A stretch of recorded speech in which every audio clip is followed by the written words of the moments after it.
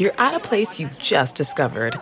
And being an American Express Platinum card member with global dining access by Resy helped you score tickets to quite the dining experience. Oh, okay, chef. You're looking at something you've never seen before, much less tasted.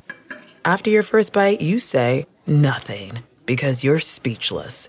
That's the powerful backing of American Express. See how to elevate your dining experiences at americanexpress.com/withAmex. Terms apply.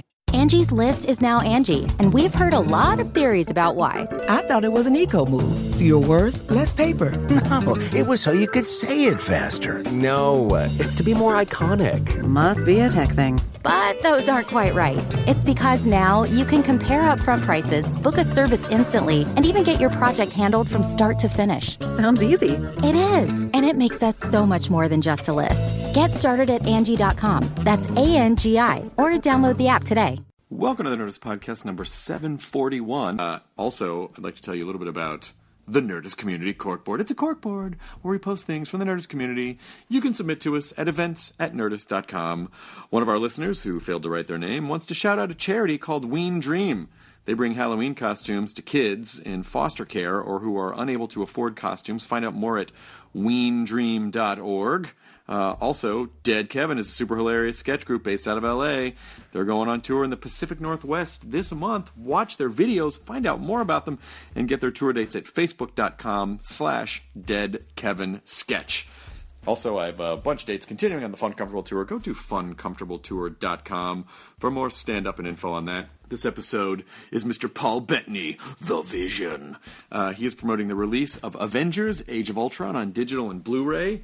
The Blu-ray, by the way, has extra special bonus features, so go ahead and grab it. And I dare you to not fall in love with this man's accent. If you loved him as Jarvis, pretend Jarvis is talking to you for the next hour or so. But what a good dude. And I'm trying to, it turns out he's a Walking Dead fan, so I might be poking him. Come on, Talking Dead.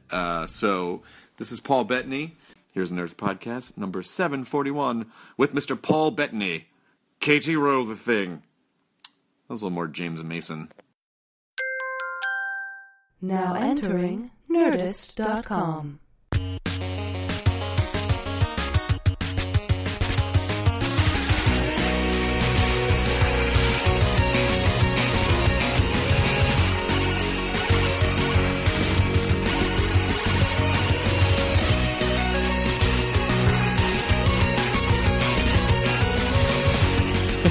Not you, the dog. No, me.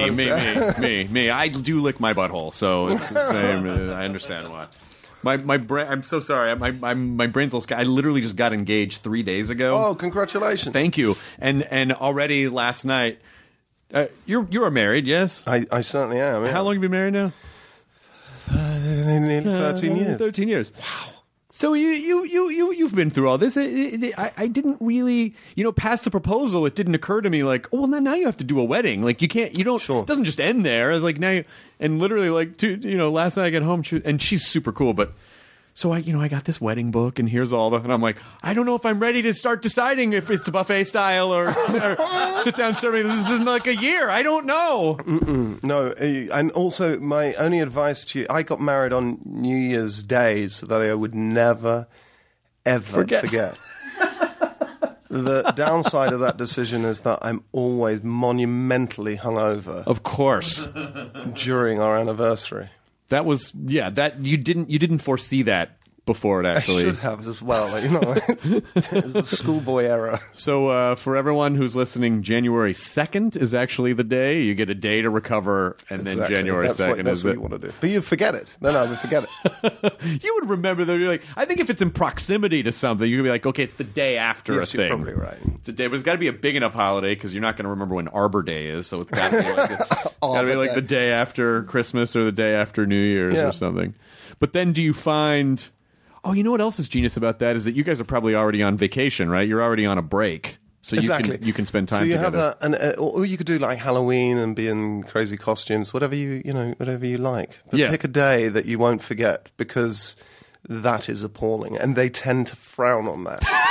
Spouses. What do you do for a 13th anniversary? What's a good thing to do for a 13th anniversary? I have no idea, but last year was so there was a lot of purchasing. So this year I'm thinking of really doing a bad job so that I can reset. You know, you have to take it on the chin every couple of years, otherwise you have to remortgage your house by the, you know.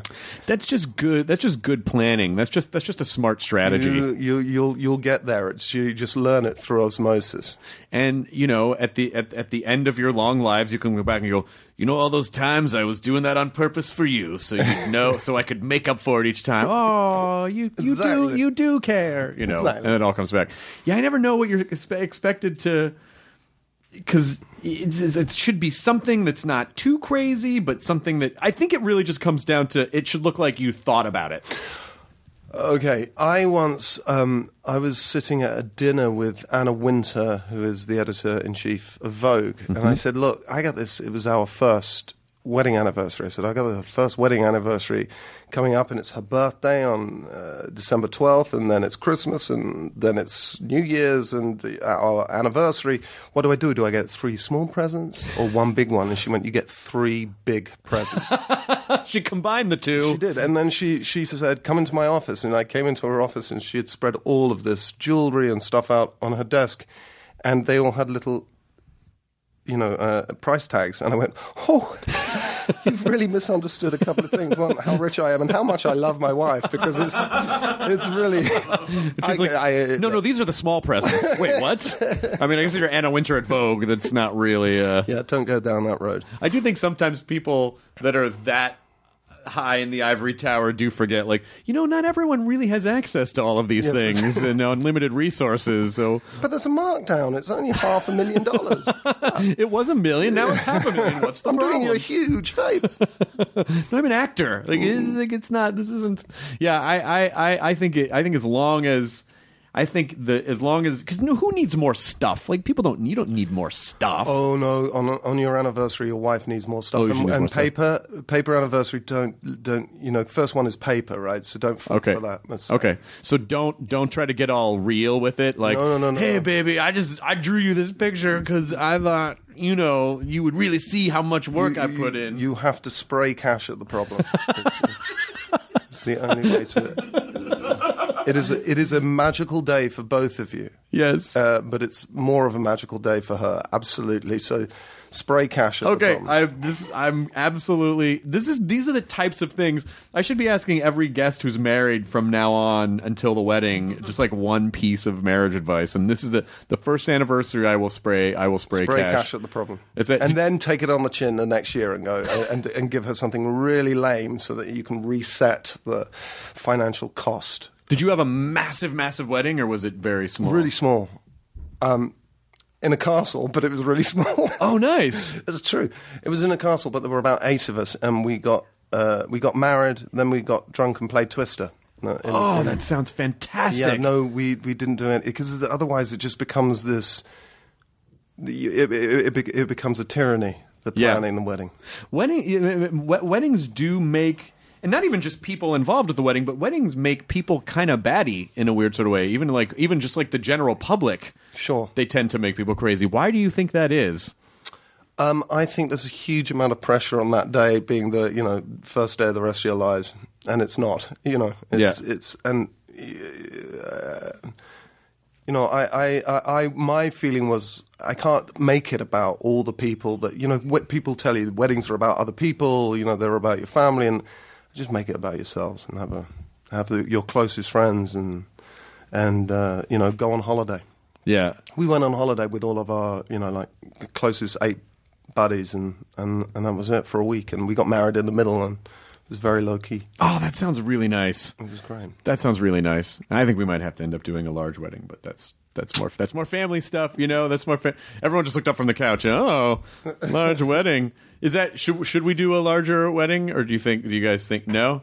What if we did a small intimate wedding, but then like a large reception? Does that sound reasonable? That sounds good. That sounds better. That sounds good. You know, no one wants to sit through a fucking wedding anyway. They just want to. They just want to know. You've just given yourself 2 weddings. Shit. You know what I mean? That's two amounts of planning. Now it's been recorded. No, but this is where I'll just throw money. I'll just spray cash at it. Like I'll just hire people. Like fix it. I don't know. Fix it. Absolutely. Just again, spray cash at the problem. We get a cash hose. I'm going to get a cash hose and just and never say, "Do you think that's too expensive?" Just never, never spray cash. The answer is it doesn't matter. Nope. Just do it. Do it. But it's very nice to see you in person, and I know Ultron's coming out, and I know that on DVD, and I know that there's a bunch of extra stuff on the DVD which is good. He's like, you have to.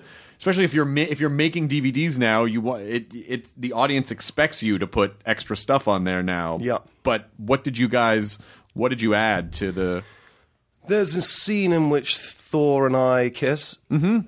Yeah, I don't know why they would cut that out. I mean, what was Joss thinking? I don't know. You know, sometimes I feel like I'm wearing bifocals and the rest of the world are blind. And then they're all getting up for everyone's hungover after a big party, and Thor comes in and he was like, "I had a vision last night," and everyone laughs. You made a vision joke. I did. Well, you know, I'm not joking. There's a scene in which I kiss Thor. Oh, there really is. Yes, no, I wasn't being dry. There really is. In fact, there's a lot of scenes where people kiss each other that shouldn't be kissing each other that are in the DVD extras. Oh, that's fantastic. Mm-hmm. Was it? How was the experience for you getting to actually interact with everyone in a real way? Well, it was interesting because I was so excited to be there and actually be working with these people that I've sort of quote unquote been working with for 10 years or so.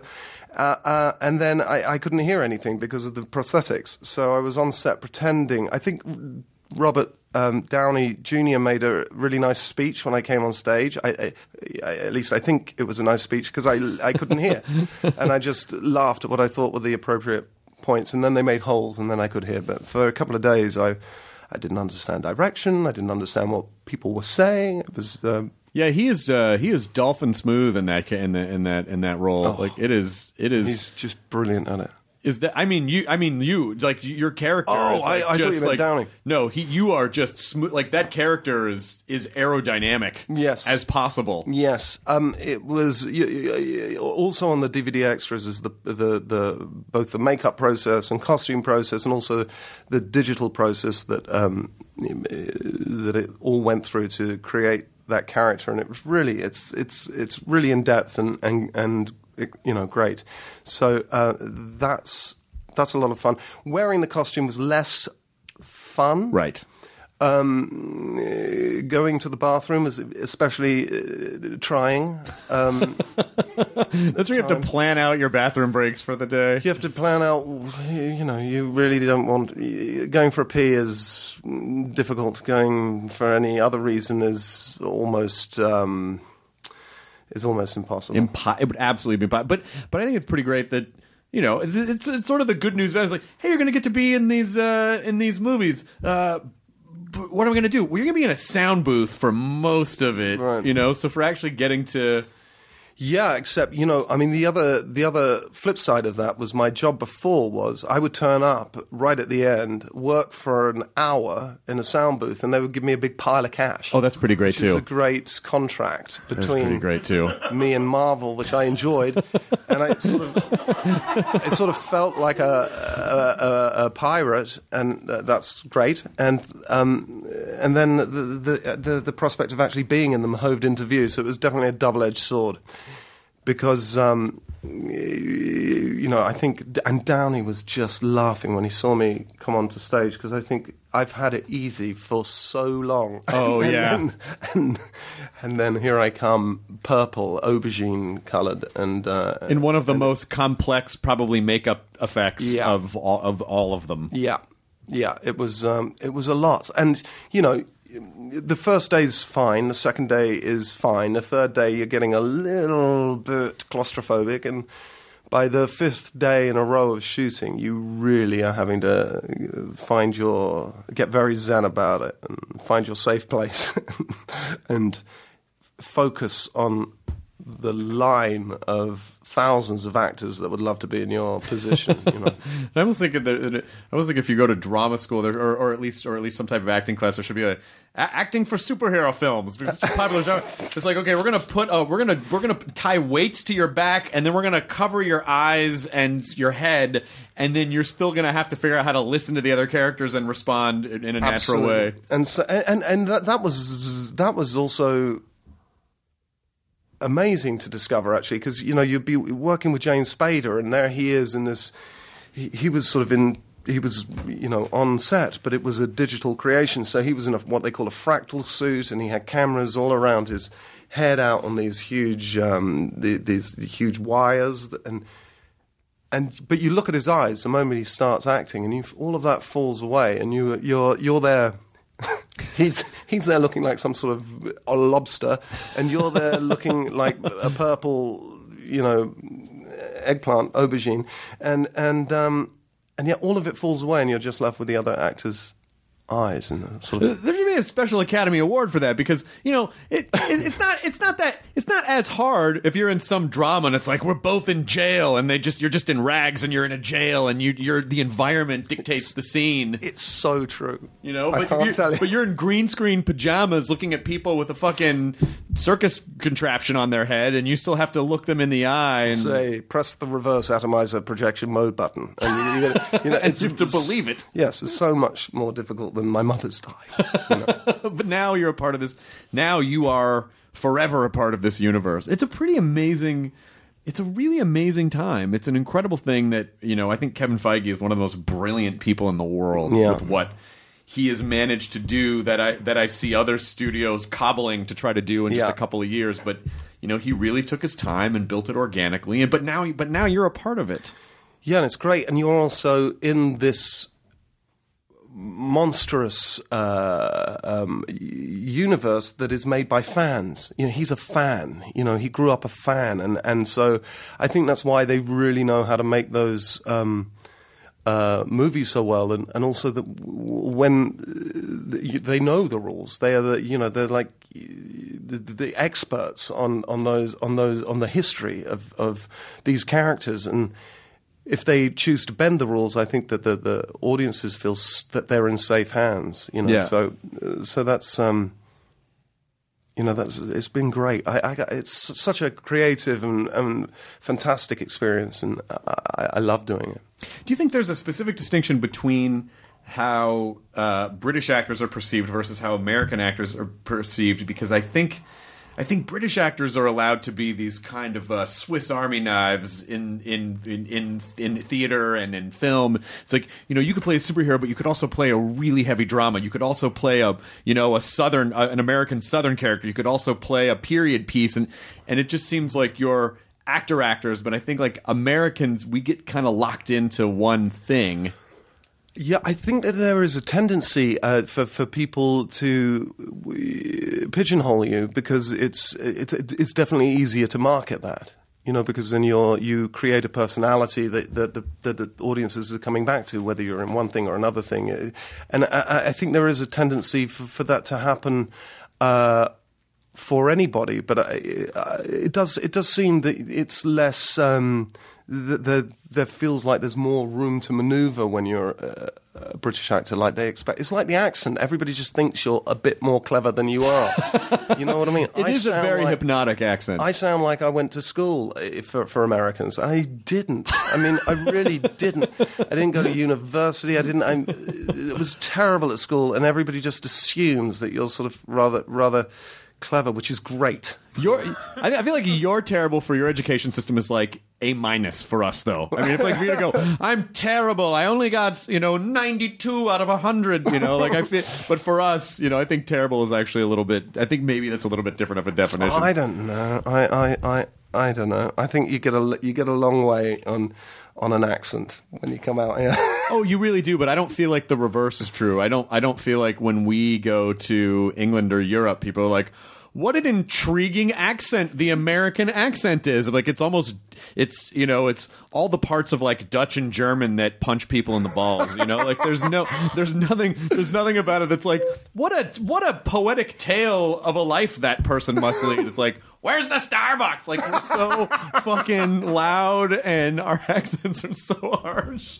I don't think we get the same leeway. I don't know. I mean, I don't know. I think anybody, wherever you were in the world, when you saw Steve McQueen for the first time, you went, "Oh my God, I want to be him." Of course. So I don't know. When you hear Clint Eastwood or whoever, any of those people. So I don't have that. And funny enough, I've lived in New York now for, I think, 13 years. Oh, wow. And now I hear English people. That's the only... I don't hear American accents. I just hear, when I hear English people, I go, oh, my God, they're so loud. So I think it's because you're tuning into somebody speaking the same language, and you hear the accent, and you hear a different accent, and you really focus on it. But... yeah, I hear English people now when I'm in America and go, oh, be quiet. Well, I guess especially if your wife has an American accent, if you hear an American accent all day, and my kids, and your kids have American accent, you guys grew up in New York, and there's no trace of British accent. No, their friends say that there are. Maybe they just have like a little bit of a lilt or a little bit of an affectation. I think a few things, and my son had a sort of English American accent, and then he went to school, and it all completely went away. Do you smell the performer gene percolating in the kids? Do you know what? My eldest son just got into Yale to study physics, and Jesus Christ! I know. Well, I mean, he has none of my genes, so so he's unencumbered by my math, DNA. So that was the final nail in the coffin of him becoming an actor, which is just fantastic. My son, who's 12, is a real prodigy with music and plays guitar beautifully and sings beautifully. And my little girl, Agnes Lark, who's 4 years old, I think she's an actress. You can sense it? Oh, no. Please, anything else? Like that. Welcome to a life of disappointment. I know. Oh, wow. Yeah. But, I feel like it's one of those things where people try it out. If the disappointment is such that they can't bear it, then they'll do something else. Yeah, but I know a lot of really talented people who've never made a bean. I mean, there's also a huge amount of luck and just some people are really good in a room, and some great actors are really not very good in a room in an audition, and they don't get the jobs, and they're an actor in their heart, and they're penniless, and I do worry about that. It's just and also I think it can be a pretty. Listen, it's been very good to me, and I've led a very nice life. Thank you very much. I think it can also, even if you're doing well, it can lead to total madness and insanity. Yeah, of course. Of course. You're on a job and people are. Can I get you anything? Can I bring you anything? Can I give you? Do you need lunch, Mr. Bettany? Do you need? Where's Mr. Bettany? He's in the toilet. Could you leave me alone? I'm in the toilet. Everybody's worried about where you are, and then the job's over, and they're not. And I think some people have a real difficulty making that transition, and it is. I'm talking if you're on an advert, people are bringing, sure, and then you go back to knocking on doors and saying, "Can I get a job? Can you give us a job?" And I was just in the toilet, dude. No, we don't give a shit now. We don't give a shit. Doesn't matter. Now. Doesn't matter now. So that is, I worry about that for them, and also It's the question I get asked by young actors is how do I get a start? And I've got no idea anymore. So many things are self-tapes. People say, you can't get in a room. When I started, you'd get in a room, and even before you'd read the scene, you'd made them want to give you the job. You'd flirted with them, you'd charmed them, you'd made them laugh, and they're like, I'd like to spend a couple of months with this guy. And now it's just not like that. And I just think, how do young people get started in this business? It's so hard. I don't know, actually. I think...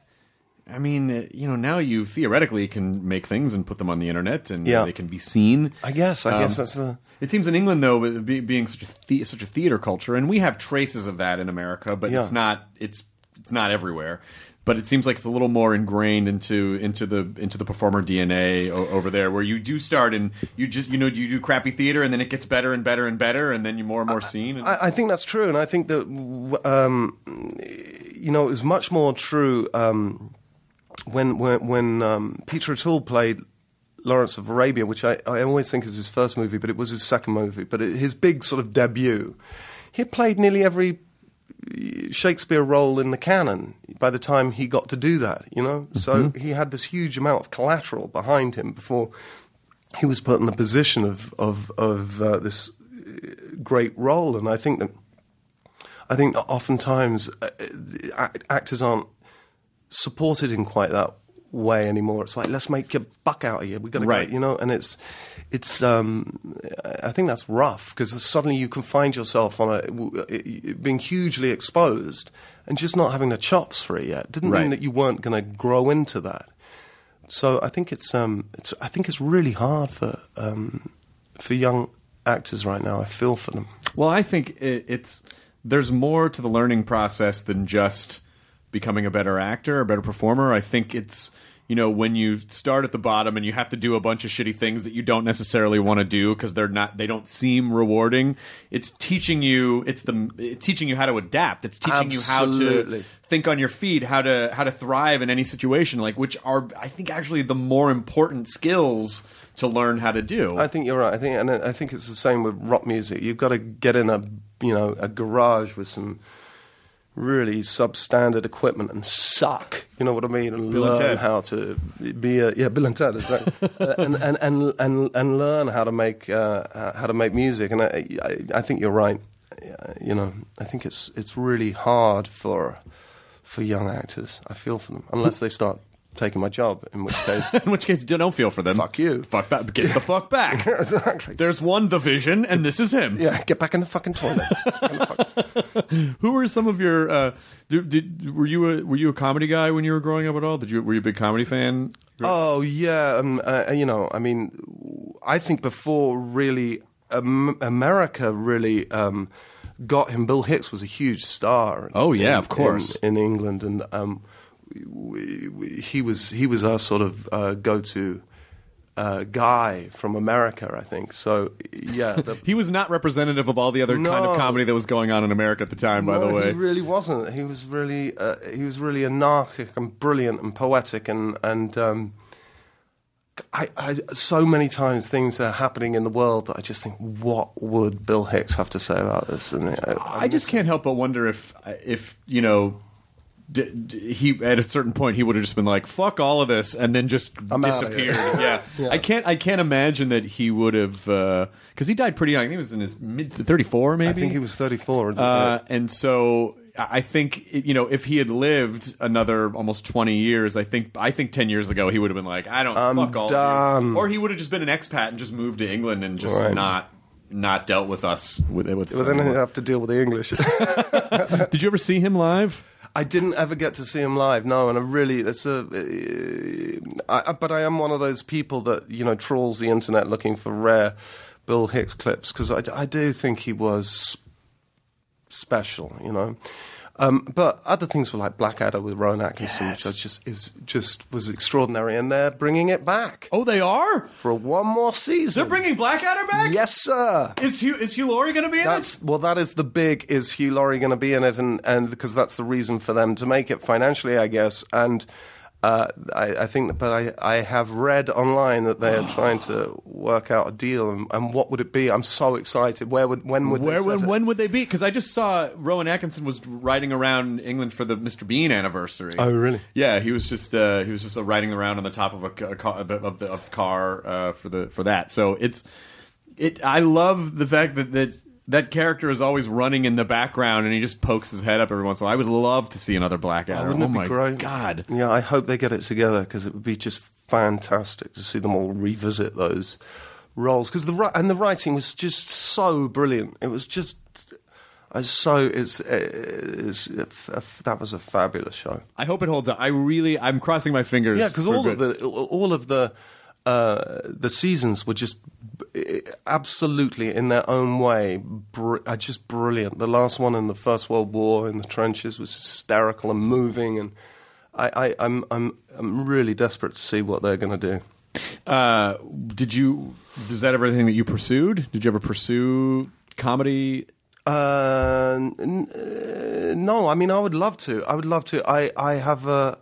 I was in one once, and it was one has to make sure that they're funny before you do them. Otherwise, it's a bit like pushing shit uphill, you know. It's a bit thankless. So I think I'm gonna go on a limb. Even if you're pushing shit downhill, it's still not a great job. No, it's shit. It's shit. No matter what, you're still just carrying shit down a hill. One way or another. You're just carrying shit. Yes, you're right. But you never know. I suppose uphill is more labor intensive. Uphill is labor intensive, so you're like, I'm tired and I'm pushing shit. And at some point, you can probably let go of the shit if you're pushing downhill, and it takes. And then it takes takes off. off. Snowball shit effect. At a certain point, if it's of a certain consistency, yeah. But there's a lot of reasons why it's not good to attempt either way. No, you're 100% right. Yes, it is. It's something I'd love to do. Yeah, if the right thing. You just don't ever know, though. With comedy, is just one of the things you just don't ever know. You just don't. Know. You know, like your cast can be brilliant and the idea can be great, and then. And you can think it's really, really. And you're doing funny. it. Everyone's cracking up, and we're making the best. It's going to be legendary. We are changing the genre, and cut to the reviews. You know, so yeah, I think that can be brutal. What was your first job? I fried fish in a fish and chip shop. You did? Yeah, I did. What? Where is a good place? I'm going to go to England next year to do some shows. All the fish and the fish and chips are great, but if you want posh fish and chips, really, and to like pay an obscene amount of money for fish and chips, there's a really great restaurant called Jay Sheiky's that you need to go to. And that's okay to do that? That's not like violating the fish and chips code by going swank with it, not just like going to a dirty pub? Some people would say yes. I would say no. Go for it. You can go to a dirty pub afterwards. But if because if you go and get bad fish and chips, it's kind of floppy and disgusting. You don't want that. Great fish and chips is fabulous. Jay Sheiky's. Jay Sheiky's. Would you please write that down, Kyle?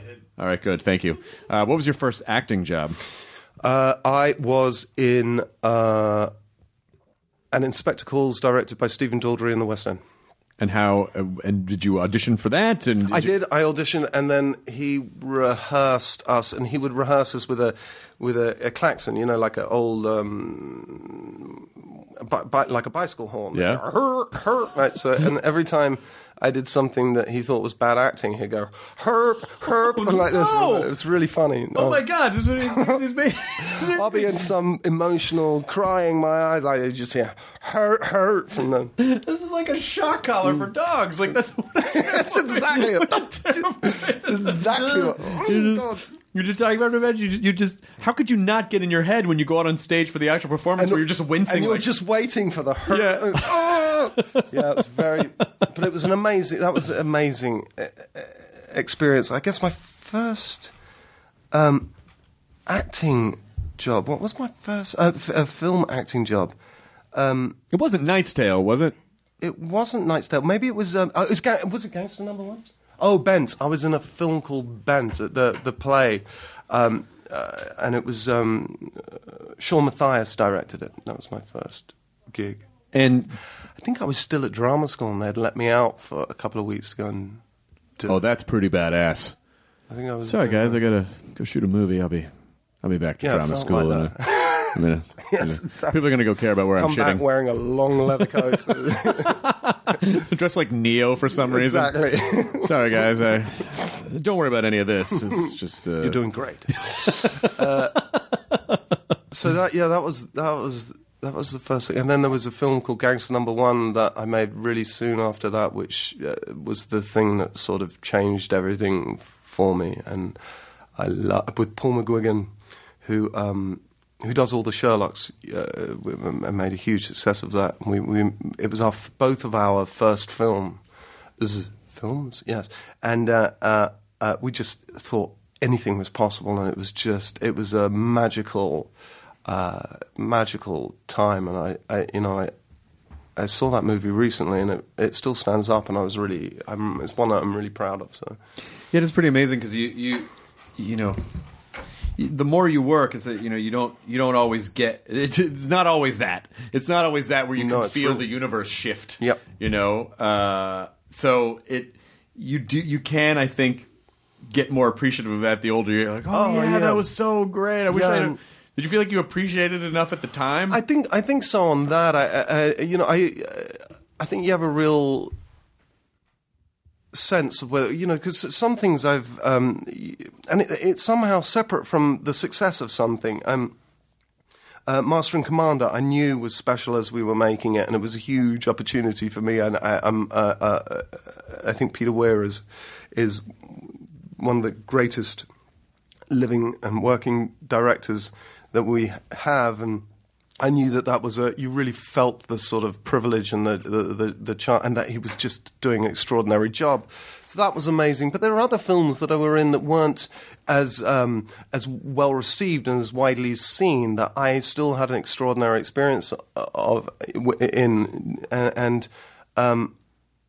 am still really fond of. So it's interesting. It's not entirely linked to something being successful. Thank God, because if it was, you'd hang yourself. Like, how could you live? What a terrible way to have to live by defining your own success by whether or not something that you have no control over. Absolutely. You just don't ever know. No idea. And your commitment to it, your time commitment is so tiny compared to the director and the editor and all of the stuff that happens afterwards. You're not in control of that, and it's really not your responsibility. So, when the experience is special, and especially the way people are making films now. I was talking to Ron Howard about this the other day, and how people are watching films. You better enjoy having made that movie, because it's going to go up on a shelf, and people are going to take it out when they want. But the success of a film like A Beautiful Mind, for instance, that just A&1, you wouldn't make it for the same amount of money. It would have to be made for half of the amount of money, right? And who's to say you would have such a huge theatre-going audience? A movie about a mathematician made coin. you know what I mean? Now, are you and Ron Howard a part of some weird ginger conspiracy? Were there other? We're all ginger underneath. Even my wife. You and Ron Howard and like Karen Gillan and like 5 other gingers. And this is just figuring out how to infiltrate, how to take over the world, breed you all out. And then blot out the sun. Exactly. Because you burn very easily. Yes. You have to be very careful about that. Well, there's a lot of different types of ginger, you see. This is exactly the type of ginger racism that that's inherent in our culture. So Spanish ginger people. No, you're right. I'm sorry. I apologize. I apologize to... And this is the fight that we're fighting. I apologize to all my... sun-freckled brethren who have suffered so long because of their genetic disorder. It's really held Ron and I back. Why do gingers get so much shit? And I feel like maybe that's more of a British thing. I think it is. Yeah. Why? I don't understand what the hang-up is. There's a wild jealousy, I think. It must be. But there's... I think we're untrustworthy looking. That's what it is. I always find it to be particularly charming. So I don't understand what the problem is. Rita Hayworth. All right. I think it was dyed though. I don't know if that one was real. That one may not have been real. That came out of a bottle. How do you know if you're when you're in the middle of a project? How do you know what has to happen for you to go? Oh, okay, it's firing on all cylinders. This is very special. I'm doing what I'm supposed to be doing. How do you ever know?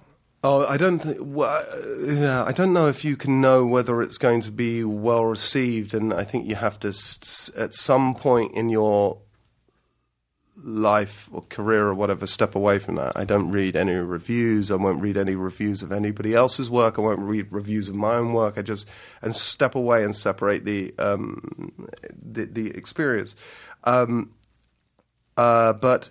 So I don't know whether you know it's going to be a success, but you know whether people are bringing great work, and that's really exciting.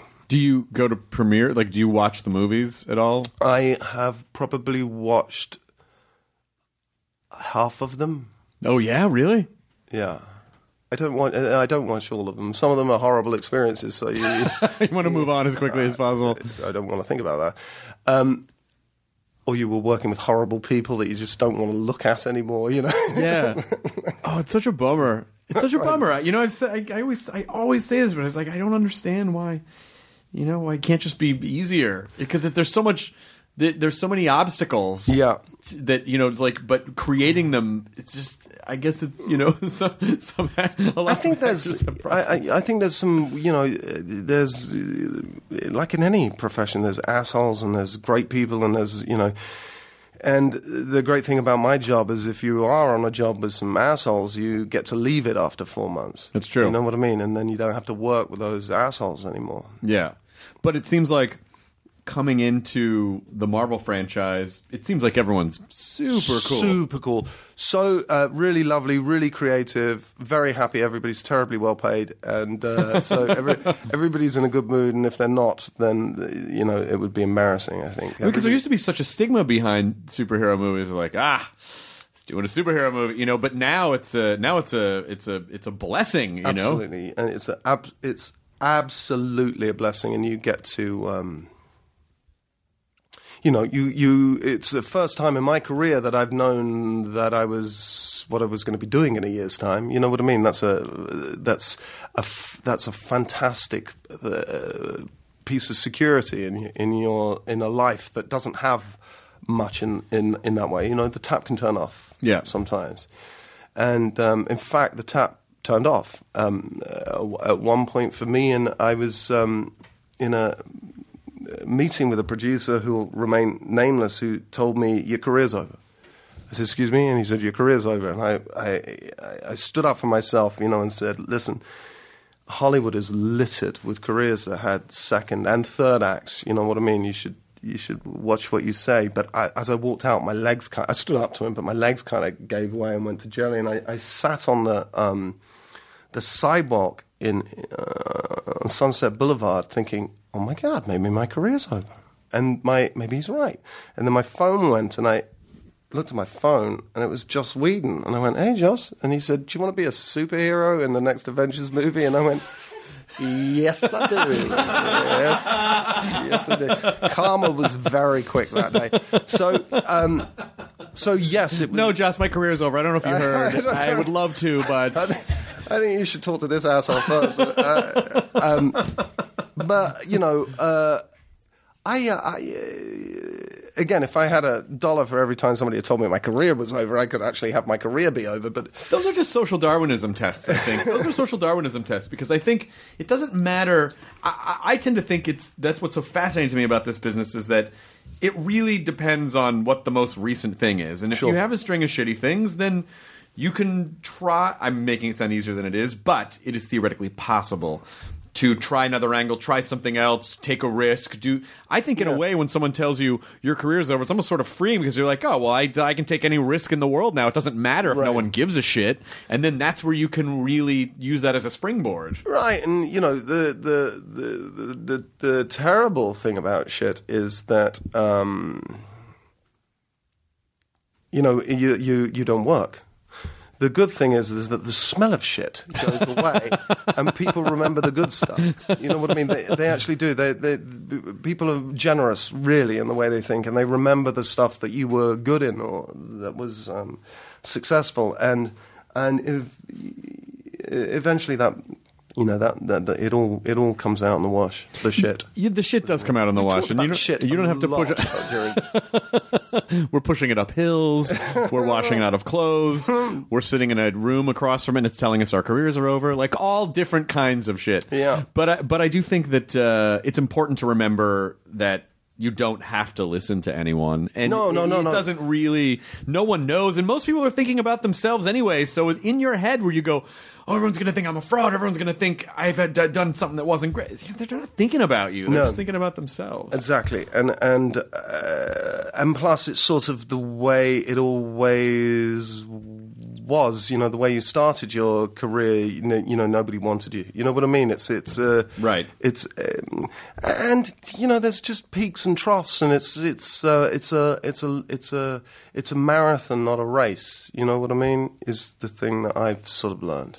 But I also can understand why, as a parent, when you love your child more than anything in the world, and they say, I want to do this thing that's going to bring me great disappointment and make me question myself. And of course, as a parent, you're like, I don't want you to feel any of that. That's absolutely the point. And also, like I say, I am surrounded by people who I think, I know a lot of people who I think are very, very talented and just never quite got a crack at the whip. Mm-hmm. You know, and I think that's rough, because it's not something you can do on your own. You can't, unless you're fucking mad.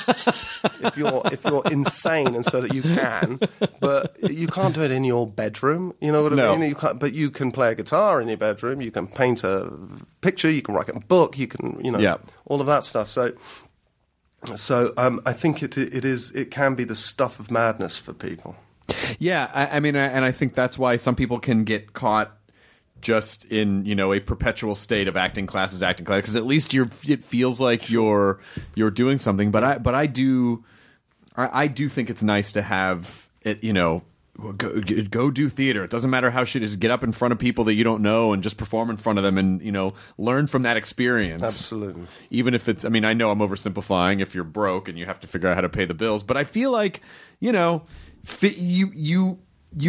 I remember when I was in college, I always found money for beer, and I was broke, but I always found money for beer in college. Sure. So if I had said like, oh, well, I can't do this thing, I'm broke, well, how do you always find money? Oh, well, of course, that. I mean, come on. Not an idiot. So I think in a lot of cases, not all, I think in a lot of cases, though, you can, if you prioritize things a certain way, you can figure out things to a degree. A lot of things are out of your control. But I just think I'm on this kick lately, and I think more things are in your control than people actually realize. Well, and I think that taking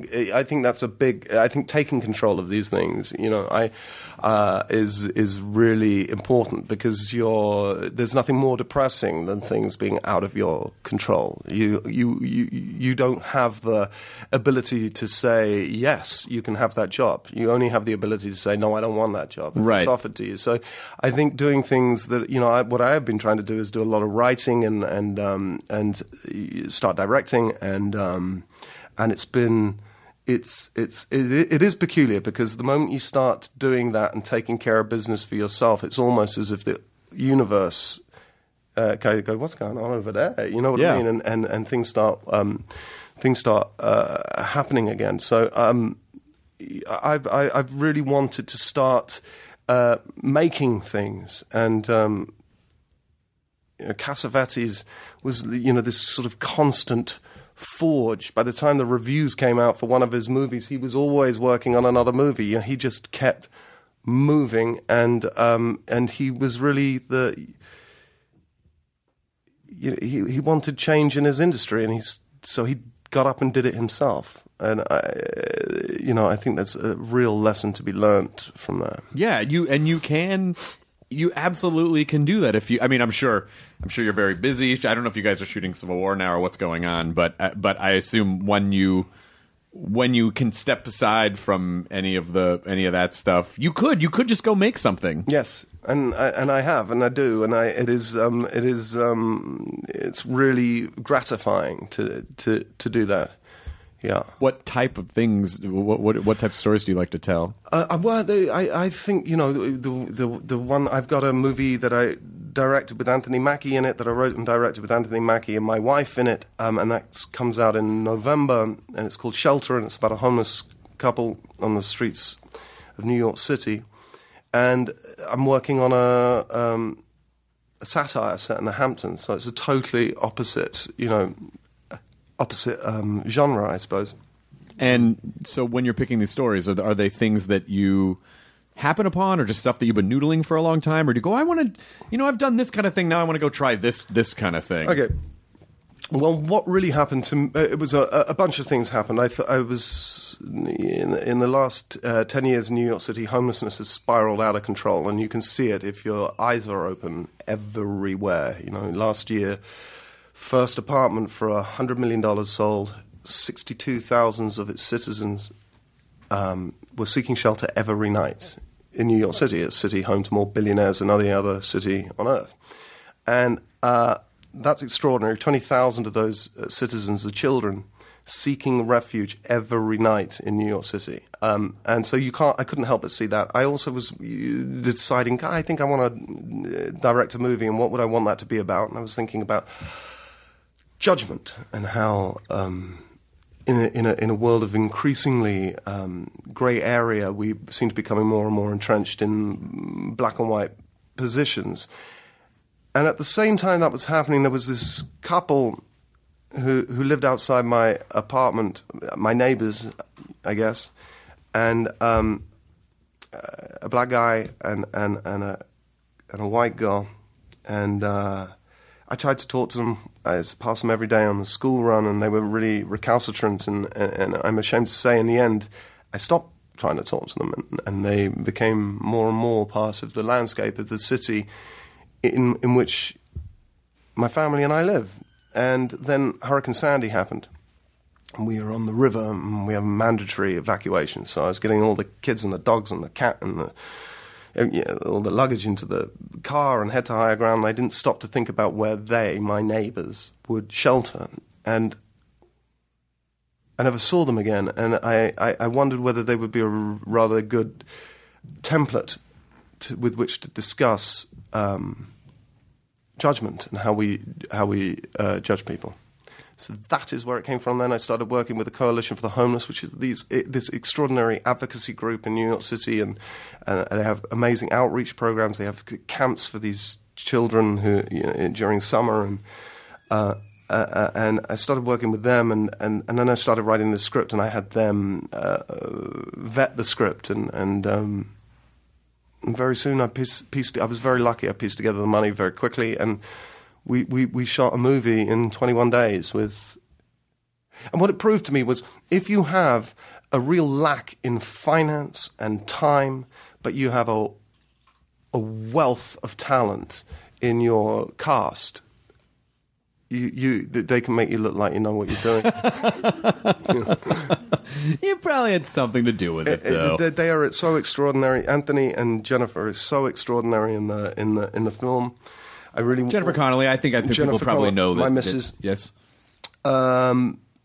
She's an extraordinarily fastidious actress. There are some really dark places that she goes to in the movie. There's two really shocking scenes, specifically that I felt so honoured that she trusted me enough to shoot them. She clearly couldn't have trusted me as a director because I'd never directed before, but I think she trusted that she could kick the shit out of me for 20 years if I got it wrong. But I think sort of giving actors a job back to tell stories, because so many scripts are so overdeveloped now to the point where even if the actor doesn't really show up, the story is still told, and I really understand that from a producerial. I've definitely made that word up. I've heard it before. Position. I'll allow it. You know what I mean? I understand why that's nerve-wracking, but 5 Easy Pieces is brilliant because they waited until Jack Nicholson told the story in front of the camera. It doesn't work without that extraordinary performance. And that's not to say that there aren't still great performances in English language films every year, but the 70s were awash with those films. And so I just tried to give them a lot of space and allow them back into that decision-making process, and it really paid off. I think they're extraordinary in it. So with the coalition that you work with, what is it that people can do, where you said, this couple, you tried to communicate with them, and by the way, A non-educated person would not use the word recalcitrant. Just want to point that out there. Smart British guy. But what? No idea what it means. I meant that they were lacking in calcium. Just giving them vitamins. But what can people do in those situations when they have the means to help people, but then they let them drift into the scenery? Like what can the average person do? Well, it's interesting, isn't it? Because that's part of what the film is about. The response that we have faced with seeing a homeless person, and there's almost they're either invisible or there's almost an aggressive response. Which God, you must have done something to bring yourself to this position. And once you start talking to these people, they all have a story, and their stories. And we are one family tragedy, one job loss away from finding ourselves in that same position. And my father. I grew up a Catholic, and I'm not a religious man, but my father always used to say, when we pass somebody in need like that, he would always say, "There, but for the grace of God, go I." And I really miss that sentiment. I don't feel we have enough of it. There, but for the grace of God, go I, because it's an admission of how close we all are. Okay, so what can you do about it? I think that it actually needs to be legislated for, frankly. One can do a lot by going to work for somebody like Coalition for the Homeless. You can drive the bus. They have a bus that they deliver 1,000 meals to New York City homeless people every night. You can go and work. You can tutor children. There's lots that you can actually get involved in, but actually it needs to be legislated for. In the last 10 years, in the Bloomberg years, he did a lot of things right, but he has a woeful record with homelessness. 32% of low-cost housing has been cut in the last 10 years, and we have 62,000 homeless people.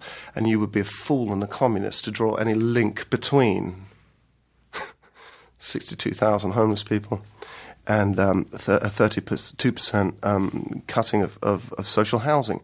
So, there are lots to do. There is lots to do, and one can get involved in giving money or in a more physical way, which is incredibly gratifying. And actually, when you go to meet these people that do this with their lives, that look after these people and try and help these people off the streets and out of shelters and into long-term housing, they're angels. I mean, you can't believe that people with this much goodness inside them exist. I'm endlessly humbled by them whenever I go to meet them. Does the coalition have a website? I'm sure they do. But what is it? They absolutely do. It's a great website, and it will absolutely help you if you're in New York City. It'll absolutely help you with being able to get involved. But I don't know, but I'm sure they have links to other charities around the country. I know there's one that we found today. I forgot what the name of it was, Mel. Do you remember? In Atlanta. Oh, I can find it out for you. Okay. But all these major cities have charities that you can get involved with. Excellent. And yours is the Coalition for the Homeless. Coalition for the Homeless. Well, we're about at an hour. This was an hour. It just flies by, Paul Bettany. It did fly by. It flies by, and your voice is hypnotic in a wonderful way. Thank you very much. And I think a lot of people listening I feel like it's gonna stimulate endorphins in their brain. It's gonna make them very happy, and then people are gonna get you to tell stories of them because your voice is a drug. Well, that's very kind of you. But it's been so wonderful to see you evolve in the Marvel Universe. And I actually am incredibly touched by your story and the fact that you're a performer who doesn't just think about yourself, and that you're actually trying to use work to generate awareness for the homeless. And so thank you for that. And people should absolutely get the Blu-ray for Avengers: Age of Ultron. Yeah, it's a lot of fun. With a lot of extra stuff. There's a lot of making out that we've making out as well. Extra making out. Run of the mill work. Not run of the mill. It's people dressed as your favorite superheroes. Making out. Incredibly muscly men making out. For some reason was cut out of the movie. Josh, why? But I guess they had to save some stuff for the DVD, so they did. But Paul Bettany, thank you so much for being here. And if you wouldn't mind, we sign off the podcast by saying enjoy your burrito. It's our way to tell people to enjoy their present life and not live in the past and the future. But your voice is infinitely superior to mine. Would you please sign off the podcast in a posh way? Everybody out there, enjoy your burrito. I feel like we should just put that, just use that at the end of every one. Enjoy your burrito. Where's the Starbucks? Now leaving Nerdist.com. Enjoy your burrito. Hey, it's Guy Raz here, the host of How I Built This, a podcast that gives you a front row seat to how some of the biggest products were built and the innovators, entrepreneurs, and idealists behind them. Every week, I speak to someone new. Stories like Justin Wolverton's, a lawyer who just wanted a healthy alternative to ice cream, so he created Halo Top in his Cuisinart. Or Todd Graves, who grew his fried chicken restaurant Raising Cane's into one of the most successful fast food chains in the U.S. All of these great conversations can help you learn how to think big, take risks, and navigate crises in life and work from people who've done all of that and more. Follow How I Built This on the Wondery app or wherever you get your podcasts. You can listen to How I Built This early and ad-free right now on Wondery Plus.